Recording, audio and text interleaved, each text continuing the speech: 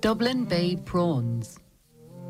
Deep under the Irish Sea, in sandy muds that cover the sea floor, live a strange, clambering, solitary creature, and one that most of us are very familiar with. Dublin Bay prawns are like a mini lobster, with 10 legs. The first 3 pairs are equipped with claws, and the claws at the front are very large indeed. From claw to tail, their armoured orange bodies are as long as 25 centimetres. Their big, dark eyes are mounted on stalks, which can move about independently of their head.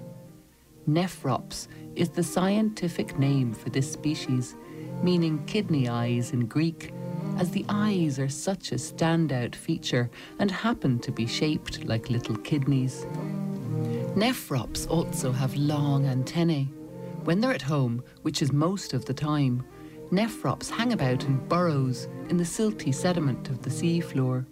Each burrow has a fist-sized entrance to the seabed, and this is where nephrops like to hang out, lingering near the entrance to the burrow, poking their long antennae out, feeling the currents and sensing the outside world go by. On the sea floor, nephrops prefer the mud with plenty of silt and clay, which allows them to build their burrows with what is described as a precise architecture. Some burrows have several entrances angled at 45 degrees to the seabed. Each tunnel has a ventilator shaft at its end. Baby nephrops spend the first 2 or 3 years of life tucked away safely in their tunnels. As adults, they only venture out from the safety of home in order to catch food or mate. Emerging from their tunnels at dawn and dusk, nephrops scout about the seabed for breakfast and dinner, never venturing too far from the home base. Marine worms and juicy jellyfish are easy prey for nephrops' strong, armoured claws. Not being terribly choosy about what they eat, nephrops also scavenge on bits of things floating around, detritus sinking from the water above. These are solitary and reclusive animals. They can move backwards more easily than forwards, using their beautiful fan-like tail to swoosh themselves out of harm's way, reversing speedily back into their burrows.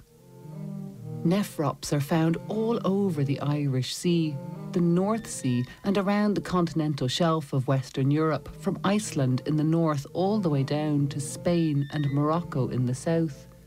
And yet they are called Dublin Bay prawns. This name comes from a time when so many of these little orange lobsters were offloaded from boats out on the waters of Dublin Bay. In the last century, many of the fishing trawlers that caught these creatures were headed back to ports around Dublin Bay. But because nephrops were classed as unsolicited bycatch, they were offloaded before the trawlers came to shore, mostly out in the waters of Dublin Bay. From the boats, sacks of Dublin Bay prawns were sold directly to street vendors, earning much-needed cash for the fishermen and an income for those selling them directly to customers on city streets. This is how these little lobsters came to be called Dublin Bay prawns. In French, they're known as langoustine, which means little lobster. In Italian, they're known as scampi. Norway lobster is another of the names they go by. Dublin Bay prawns, by whichever name we give them, are one of the most common creatures on our seabed. In the 1950s, these crustaceans became hugely popular, dressed up in breadcrumbs and deep fried, known as scampi tails. Often the meat in the tail was served up only, the rest thrown away. Such was the demand for scampi tails that soon all sorts of things were packaged up and labelled as scampi tails, though now there are laws in place requiring that everything sold as scampi comes from nephrops and nothing else. Dublin Bay prawns are now one of the most valuable species for the Irish fishing fleet, caught by bottom trawling. It's just as well these little lobsters stay tucked away in their burrows most of the time, keeping themselves to themselves. Dublin Bay prawns are now a firm fixture on our menus, and sustainable fishery is possible.